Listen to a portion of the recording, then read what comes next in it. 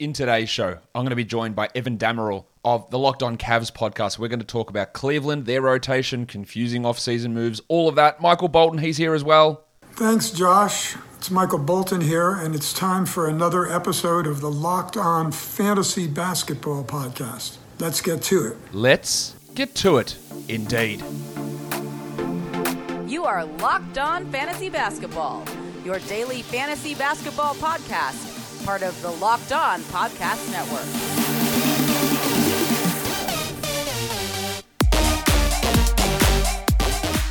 Hello and welcome to the Locked On Fantasy Basketball podcast brought to you by Basketball Monster. My name is Josh Lloyd and I am the lead fantasy analyst at basketballmonster.com. And you can find me, as always, on Twitter at redrock_Beeble and on Instagram at Locked On Fantasy Basketball. Team preview shows, you know how we're doing them. One show with a guest talking rotation and local perspectives. The second show, we talk fantasy value of the players on that team. So we're doing the guest show here for the Cavs later on today. You will get the show talking about the fantasy value of these guys post Lauri Markkanen deal. So let's go ahead and let's bring in Evan Dammarell of the Locked On Cavs podcast. All right, so here is one of the hosts of the Locked On Cavs podcast. Evan Dammarell is here with me. Evan, welcome to the show. Thanks for having me. How are you? I'm all right. We're just getting through these team previews at the moment, but lucky we did this one today because about 24 hours ago the Cavs did make a move which impacts their rotation and their outlook for this upcoming season. We'll talk about that in just a second, but let's just get straight into the meat of what we're doing here, Evan. First of all, what is your opening night, no injuries, projected starting five for the Cleveland Cavaliers? Well, I think the Cavs are going to lean on their youth. They've accumulated a lot of young talent over the last few or so years since LeBron left. I think the opening night lineup will be Darius Garland, Colin Sexton, Isaac Okoro, Evan Mobley, and Jared Allen. Yeah, I that's the way that I tend to see it as well. Now, the Cavs have made moves this offseason, of course, re-signing Jared Allen to a 5-year, $100 million deal, picking Evan Mobley at number 3, and then recently bringing in Lauri Markkanen. Now, it is always a confusing move to start two centers and then have two power forwards come off the bench, which is likely what's going to happen with Kevin Love and Lauri Markkanen. Is there any chance that Markkanen, with his shooting and spacing, does start over Evan Mobley? Because, again, I think Mobley long-term is a center. That's what made that Allen deal a little bit more confusing to me. And yeah, his shooting is not quite there yet. Yes, his size maybe isn't quite there to be the center that you need at this point. But is there a chance that they just bring Mobley off the bench, at least to begin the year? You know, it's actually an interesting situation. It depends on how secure JB Bickerstaff and Kobe Altman maybe feel about their job heading into the season. To open things up, the Cavs do have a pretty brutal stretch. They open up in Memphis against Memphis, and then they go home for a back-to-back against Charlotte and Atlanta. Then they take a West Coast road trip against both Los Angeles teams, Phoenix and Denver, which, isn't ideal for a team like that. And like I mentioned, for that starting lineup, the average age would be 21.5 years old if you started all five of those players together. So maybe you include Lauri Markkanen in there just to inject a little bit of talent, make things a little bit better for the Cavs. But at the same time, that's an interesting situation. But I think with him being the third overall pick and the Cavs really pushing the notion that they can play Evan Mobley alongside Jared Allen, I think Lauri Markkanen is just more an ideal shooter that you can bring off the bench in reserve of Mobley. And I think JB Bickerstaff will get a little creative, get a little tinkering and stinkering with it too, and maybe even play Markkanen at the 3 and go 3 bigs with 2 small guards and Sexton and Garland, and just make my co-host Chris Manning would rip out his hair. Yeah, that would make me rip out my hair as well. But they did it last year because they were playing like Dean Wade at the 3 at times and Larry Nance played at the 3 because we're going to get to this in a second. There is no wings on this team really whatsoever. Colin Sexton is an undersized shooting guard. There's Isaac Okoro, who can't really shoot at this point. There's Cedi Osman, and then there's Damian Dotson, I guess. Like, it's a very, very weirdly constructed roster. I guess the concern with that starting lineup is going to be the shooting because the 3, the 4, and the 5 all can't shoot at this point. So putting Markkanen in there at least gives a spacing option that opens up the driving lanes for Garland and opens it up for Sexton there as well. So I could see them doing it. And I don't think that it would mean that Markkanen would come in and play 35 minutes and Mobley would play 20 minutes. It would still probably be a similar minute split. Like if you which again, I do think they start with Mobley there. Do you think that Mobley starting is a 33 minutes a night, or is it like let's go with 28 minutes a night and then see where that goes from there, and then maybe we ramp that up as the season moves on? Yeah, it's interesting to think what the Cavs will really do here. I think Kevin Love is a big factor as well. If you more or less tell him to stay home and give him the J.R. Smith treatment, and you looked at the shooting doesn't get better if you tell Love to go home, because then your options then are Lamar Stevens possibly getting some minutes, who is pretty much a non-factor on the perimeter. Jared Allen, and like you said, Jared Allen, Isaac Okoro, Devin Mobley are really non-shooters in their own right as well. Larry Markin is really the only option off the bench right now. If Dylan Windler's healthy and the Cavs utilize him more as a perimeter shooter instead of a slasher like they did last season, I think that's more of an indictment on JB Bickerstaff and his offensive schemes. But Dylan Windler's an option too, but he's a bit of a long shot. I think when we were talking about possible rotations, I said if you want to include Dylan Windler, go ahead, but it all hinges on his health. But I just don't think he's a priority going forward. But shooting is an issue for this Cavs team. I know losing Larry Nance Jr., which we will talk about in a second here, wasn't obviously a huge loss in terms of shooting, but there's a loss in other ways. And I guess Markkanen is a huge injection of that. But you're also hoping that things kind of balance out. Maybe they're gambling on their internal growth as well. Like Isaac Okoro worked on his shot reportedly this summer. Apparently, Colin Sexton, from what I heard, is knowing that he has to take more threes to make the offense just easier for him and for the team in general. And he hoped Darius Garland can just stay healthy, because he was Cleveland's second best shooter behind Taurean Prince last year. And now with Taurean Prince gone, in theory, Darius Garland is Cleveland's best shooter heading into next season. Yeah, I would say he's their best shooter, because he takes quite a large volume of those threes, and you mentioned that with Sexton. Sexton's shooting numbers look great, but he takes like 3 or 3.5 per 36 or something very, very small, where he does need to get that volume up, whereas Garland, I think, is like a 7 or 8 per 36 3-point type of player, which is way more impactful in terms of hurting opposing defenses. We're going to get into the bench rotation in a second, Evan. Before I do that, though, it is almost football time. In fact, at the time of us recording this, college football has begun. Pro football preseason is going, and if you want to put your knowledge to the test, Bet Online is the place for you to do that. Get all the updated odds, props, and contests, including online's biggest $500,000 NFL mega contest and the world's largest $200,000 NFL Survivor contest. It's open now at Bet Online. Be sure to take advantage of their opening day super promo. You make a bet on the season opener Thursday, September the 9th, the Super Bowl champion Tampa Bay Buccaneers and the Dallas Cowboys. And if you lose that bet, BetOnline will refund you up to $25 for new customers who sign up using the promo code NFL100. BetOnline is the fastest and easiest way to bet on all your favorite sports, from football, basketball, boxing, right to your favorite Vegas casino games. Don't wait. Take advantage of all the great offers available to you at BetOnline. BetOnline are your online sportsbook experts. Let's go into talking now about that bench rotation, Evan, because... well, you tell us what you think it is. And I did include Dylan Windler in this graphic here with a big question mark next to his name. So how is this bench rotation going to look? Well, Ricky Rubio for sure is going to be penciled in as either the sixth man or one of the first options off the bench. Depending on what they do with Markkanen will be an option off the bench as well.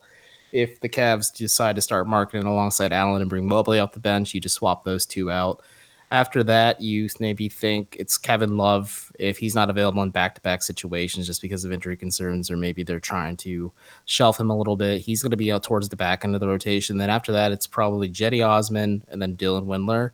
And then after that, if you really want to stretch things out, maybe Dean Wade or Lamar Stevens get some minutes as well. But other than that, I think the core bench options will be Rubio. It'll be Markkanen or Mobley, depending on how the season starts, Love, and then Osman, then eventually Windler if he's healthy and available. But that's a huge if, of course.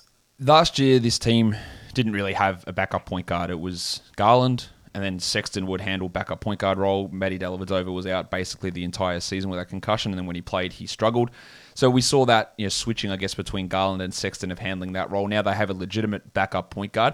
So Rubio's not going to be, I don't think, playing that role of Garland plays 34, Rubio plays 14. I don't think that's going to be the case. There'll be a lot of mixing and matching there, and we'll see probably a similar role to what Rubio played in Minnesota, where he gets 20 or so minutes a night and at least gives them capable point guard play for 48 minutes of the game. In terms of Markkanen, let's circle back to him because it is the fresh news in terms of minutes where he sits. Now, he is a guy who's a horrendous defender, and he needs a lot of the ball and a lot of minutes to really have a huge fantasy impact. In terms of whether he starts or comes off the bench, the Cavs did invest, 50 million, 45 million guaranteed money over 3 years with some non-guarantees on that fourth year in him. What are they looking at with him? Is he like that super sub sixth man or starter that plays 29, 30 minutes regardless of his position in the rotation? Are they just like, we just want talent and we just, very much like they're not the Hawks, but like the Hawks did with Gallinari last year, we'll pay him $20 million and he plays 22 minutes off the bench as a reserve there. Like, what do you envisage Markkanen's role being here? I think honestly the Gallinari role is a good way to look at it, where he just brings in an injection of shooting, which Cleveland was dead last in team 3-point shooting last season. And I think naturally Markkanen brings that percentage up. And like I said, you're also hoping that maybe Isaac Okoro takes that leap, and then Sexton and Garland take that leap as well, to just kind of lift themselves up from the absolute basement of 3-point shooting in the league. And then after that, like you said, I think the Gallinari role is a good way to put it. Maybe 20, 25 minutes a night, just depending on foul situations as well. Because I think if you start Evan Mobley, you don't want to throw him completely into the Lions' den yet, but he's probably going to struggle a little bit at first, especially if he has to play stretch of your big men on the perimeter as well. And I mean, he showed a little bit of an ability of that in Summer League, where he was defending players in the post and able to switch on guards on the perimeter, and he defended them pretty well. But there's a huge talent difference, obviously, between summer league and actual league play. So Markkanen will fluctuate a little bit, but I think he will be a super six man, like you said. That's a good way to put it. Honestly, I think the Gallinari role, like in Atlanta, is a pretty good way to compare it. You just hope Laurie can stay healthy. I know Gallinari also isn't the most healthiest player, but he was pretty solid for Atlanta last season. So it's an option for sure, and maybe a sneaky option in terms of fantasy as well. Yeah, Markkanen has had injury problems throughout basically every year of his career, whether it's weird like abdominal side issues and just random injuries all throughout his career so far. So hopefully he can stay healthy. But yeah, I'm not expecting a 33-minute-a-night role, which I think he played in year 2 in Chicago. Absolutely not. Yeah, if the Cavs did that, then something has gone very, very wrong. Let's talk injury update. And the only real guy at the moment who is dealing with an injury is Dylan Windler, who missed again at the end of last season with a knee problem. He missed his entire rookie season. He's struggled to shoot since he's come back. Do we have any, I was going to say concerns, because obviously we have huge concerns, but is he going to be ready to start the season? You would hope he would. I think Chris Fiore of Cleveland.com did an interview with Dylan Windler, where Dylan Windler was progressing towards being available for hopefully training camp in the beginning of preseason, the regular season. But the impression I've been given by the Cavs when talking about Dylan is they're going to bring him along slowly and not rush him, because I think part of the problem is he has been so injury prone. It's started since Salt Lake City Summer League, his rookie season, 2-3 seasons ago.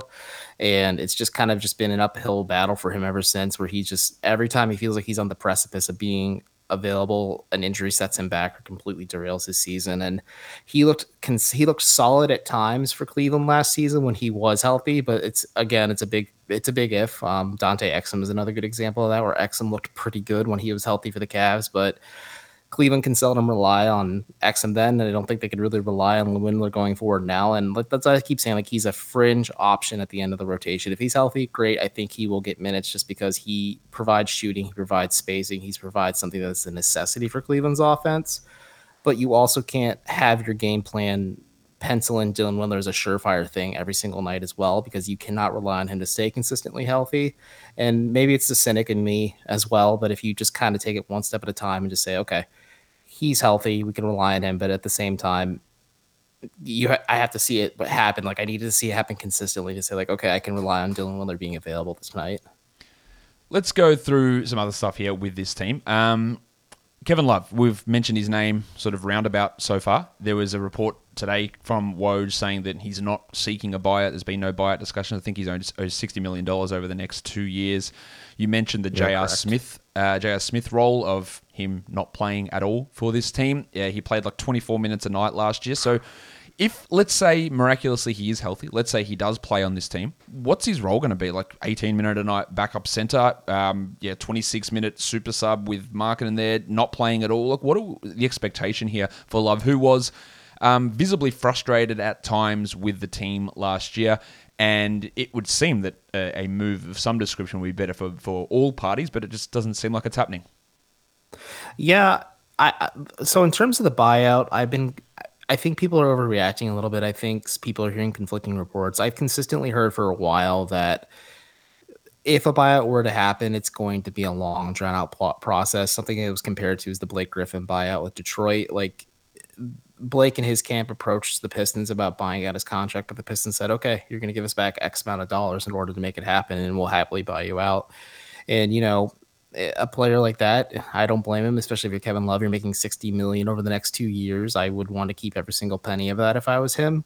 So I think the Cavs are going to drag out this process. If Kevin Love doesn't want to be in Cleveland and he wants to play with a contender, whether it's Brooklyn or if he goes to play in his hometown Portland Trailblazers or he teams back up with LeBron in Los Angeles, I think it's going to be a drawn out process. I think until then, the Cavs are going to kind of handle him with kid gloves a little bit. So in the event he doesn't get hurt, because there's a fear with him because the start of last season, it was an Achilles injury, then it became a calf injury, and those two go hand in hand with one another, and you don't want to risk him rupturing his Achilles because that's career altering, and I think that's a disservice on the part of the player and on part of the organization or for the organization as well, because you're setting the rest of the team back.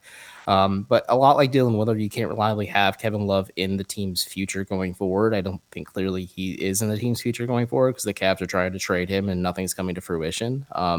I think the Team USA news where the calf injury is still lingering, it suffered more as a setback than anything, and it caused him to withdraw from Tokyo. Definitely wasn't a good thing either. I think that was his last opportunity to really get traded. So to answer your question, I think 15, 20 minutes a night, he'll play minutes at the 4 and the 5. Cleveland, from what I gathered, doesn't want to rush Evan Mobley into playing backup 5 when Jared Allen goes to the bench in certain scenarios because he's just so small at 215 pounds. So maybe they put Mobley in at the 4 and defend smaller players and then put Love in at the 5, and Love will kind of get beaten up by some of the bigger big men. But you just make it work in theory, I suppose. But 15, 20 minutes a night, he'll provide some spot-up shooting in the perimeter. He'll provide shooting as well.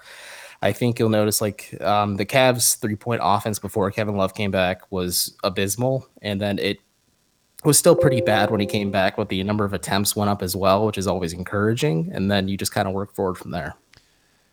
Evan, we'll talk more about the Cavs in a sec, but I've got to tell you about Rock Auto, because if you are looking for parts for your car, you don't want to waste your time going into a local chain auto parts store. You can get access to these parts at a cheaper price without dealing with the often intimidating questioning at rockauto.com. Evan, do you know how to fix your own car?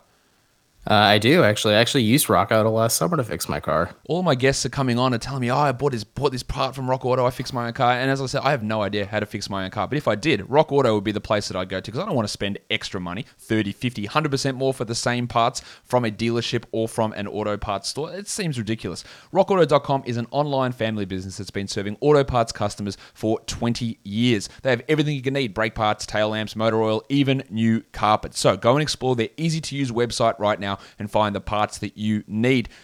And once you have found those parts that you need, type Locked On in their How Did You Hear About Us box so that they know that we sent you.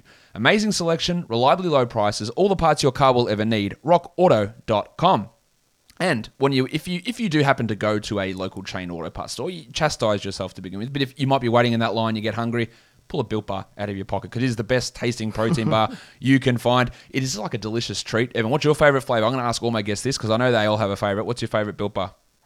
I'm actually partial to the cookies and cream or the grasshopper. Yes. I'm more of a sweets guy, so those are the best ones in my Cookies opinion. and cream is the best. I agree. That is my absolute favorite flavor. Cookies and cream, the number one flavor. Get yourself a box of cookies and cream the same way that I would and Evan would. But there are other flavors out there as well. Raspberry, strawberry, orange, salted caramel, plus the grasshopper cookie, as Evan mentioned. There's a raspberry cheesecake, which is also really, really good. That's just been re-released. And if you don't know your favorite flavor, get a mixed box. 18 bars, 9 flavors, 2 of each, and you get to try their delicious range. But not only are these delicious treats, but they are healthy as well.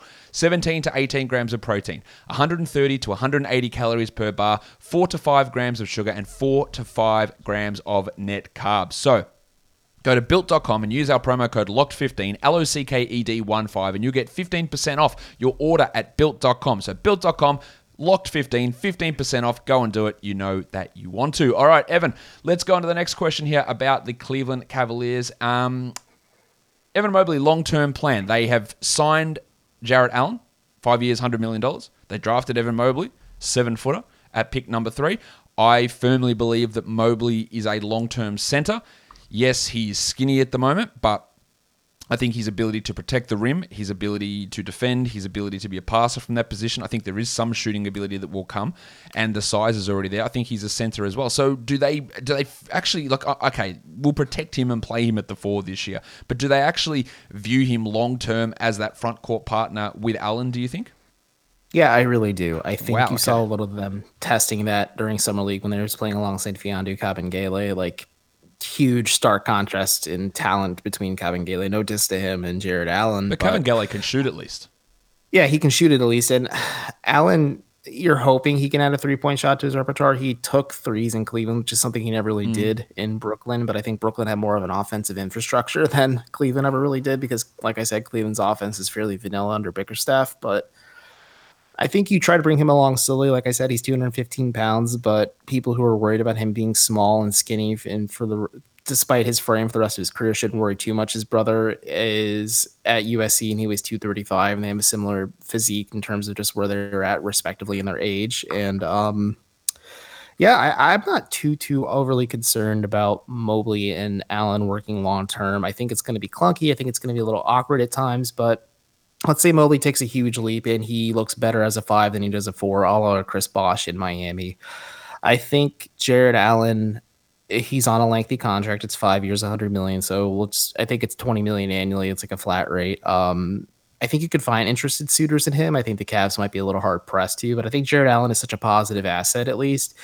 And if they're able to flip him into something, let's say Mobley just transcends and becomes like the franchise's center and they're able to flip Allen for something else, you explore that avenue then. But until now, yeah, I think the pairing works in theory, but I need to see in more in execution because he played well alongside Kabengele. Yes, his stats are underwhelming if you compare him to Suggs or Green in Summer League or even Cade Cunningham, but I think being a big man, it isn't the best to be put in an exhibition showcase where it's a lot more of a ball dominant or a guard and ball dominant situation there. So I think he's going to be beneficial to the Cavs in a lot of ways. I don't think you're going to see a lot of like high volume, like offensive numbers, but defensively in terms of playmaking, rebounding, other things like that, other categories, he'll be helpful. And I think Allen will just kind of help him cover up alongside other big men. And then hopefully the overall spacing isn't too clunky long term. And yeah, maybe the shooting is a little bit more improved as well. Mobley said he's been working on his shot, but we'll see what happens because Isaac Okoro said the same thing, and Isaac Okoro wasn't the best shooter from the perimeter his rookie season either. I look forward to having this conversation in 3 years' time where we're talking about the Cavs buying out the last $40 million of Jared Allen's contract because he's playing 12 minutes coming off the bench behind Mobley.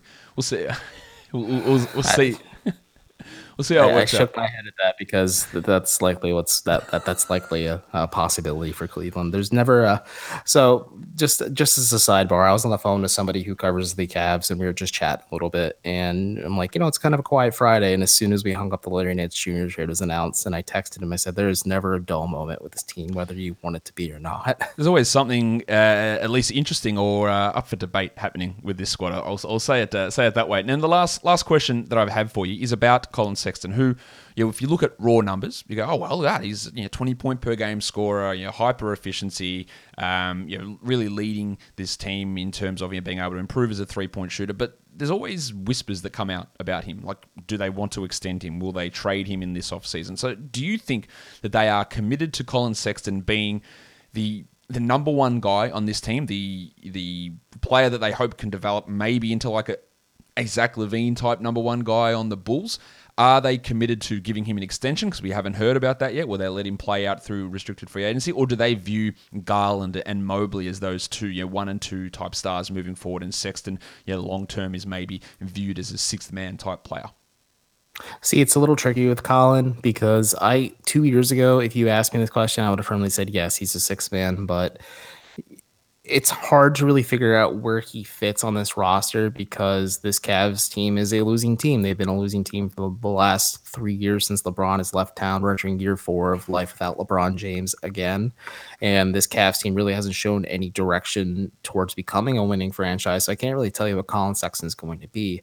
I think the Zach LaVine comparisons make sense in terms of offensive repertoire, but I just think since Colin is a 6'1" guard and Zach's a lot bigger than him, I just don't think he'll be able to reach those physical comparisons. But a lot of it in terms of he puts up really good numbers. He is efficient. Like you said, he's a 3-level scorer. I think his shot profile is a little clunky for me. I think if he took more threes, I'd feel a lot more comfortable with him starting alongside Garland, but I'm also not the biggest fan of this small backcourt as well. I think, they're trying to copy something similar to what maybe Portland is doing right now, but we see Portland get shredded in the playoffs because Dame and CJ aren't really the best defensively either. And I think Yeah, I'm curious because throughout the summer, I've been hearing murmurs from other teams that are trying to reach out to the Cavs and see if Colin is available in trade. I think any player is available for the trade in a trade as long as it's for the right price. I think Larry Nance Jr. is a good example of that because Larry Nance Jr. is literally from Cleveland and was a Cleveland fan who just lived and died by this city and really got the fan base. And it was a tough move PR wise, but I think Sexton will sign an extension. I don't think it'll be anything close to the max. I think he'll get like a 4, maybe a 5-year deal and a pretty reasonable cost controlled deal. But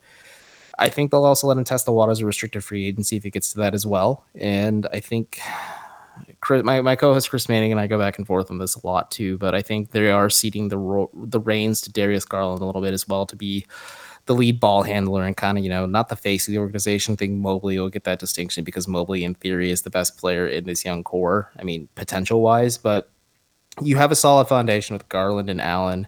Sexton is a nice complementary piece. He's more than outperformed the expectations of an 8th overall pick, which is super encouraging to begin with. And then Evan Mobley as well. You sprinkle that in. And then there's Isaac Okoro, too. Like, the Cavs have a fun young group, but Sexton's just kind of the biggest X factor right now, and it's kind of hard to peg exactly what he's going to be because this Cavs team isn't a winning team. Because what if he's just a high volume scorer on a bad team and you put him in a winning situation? Do you get the same results, or do you see them absolutely crater because he can't have the ball as much in his hands that he has to get the rest of the team involved, or he isn't just going to get as many looks on offense? I am going to transition this into one final question, Evan. Who is the best player on this team by the season's end? Oh, season's end. Gosh, that is a tough question. I want to say Jared Allen would be the answer going into the season, and I feel comfortable saying that at the end of the season as well because he's so consistent just compared to the rest of the roster. But maybe Darius Garland if he stays fully healthy. I think he really has potential to take that next leap. I talk about in his rookie season, he showed a lot of flashes of potential, and I said, okay, the Cavs might have something here for lead guard of the future. And then in his sophomore season, we really saw those flashes become like bursts where we say, okay, the Cavs really do have something here. Now I just need to see him stay healthy in order to make that a sustainable thing. But I'm going to take the coward's answer and say Allen, just because he's so consistent and I can reliably expect him to be out there on a night-to-night basis. Personally, I think it is going to be Garland. He was absolutely flying towards the end of last season. Then ankle injury really slowed him down. And you're right, injuries have been a real problem for him. That's the thing. Yeah, it's just injuries really. He has this solid, it's just such a disappointment because he's so solid at times and he looks so great out there. And then he just has a setback with an injury. And you're like, damn. Hopefully he can bounce back from it. And I think he was held back as well because once they knew the play-in tournament was out of reach, the Cavs might have done a little bit of sneaky tanking a la Toronto. Absolutely. But we'll see what happens next year, maybe with this Cavs team trying to actually play some meaningful basketball for once. Well, Evan, thank you for coming on, discussing this Cavs team with me. If you want to hear more of Evan and Chris talk about the Cavs, there is Locked On Cavs 5 days a week. Check that out wherever you get podcasts. Evan, thank you for coming on with me. No, thank you for having me. I appreciate it.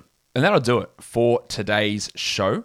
Don't forget, follow this podcast, Apple Podcasts, Google Podcasts, Stitcher, Spotify, and on Odyssey while on YouTube. Hit thumbs up, leave a comment down below, subscribe, tell your friends, thumbs it up in the chat, whatever you want to do. Just get it out to people. And remember, there will be a Cavs fantasy show coming really, really soon, guys. We are done here. Thank you so much for listening, everyone.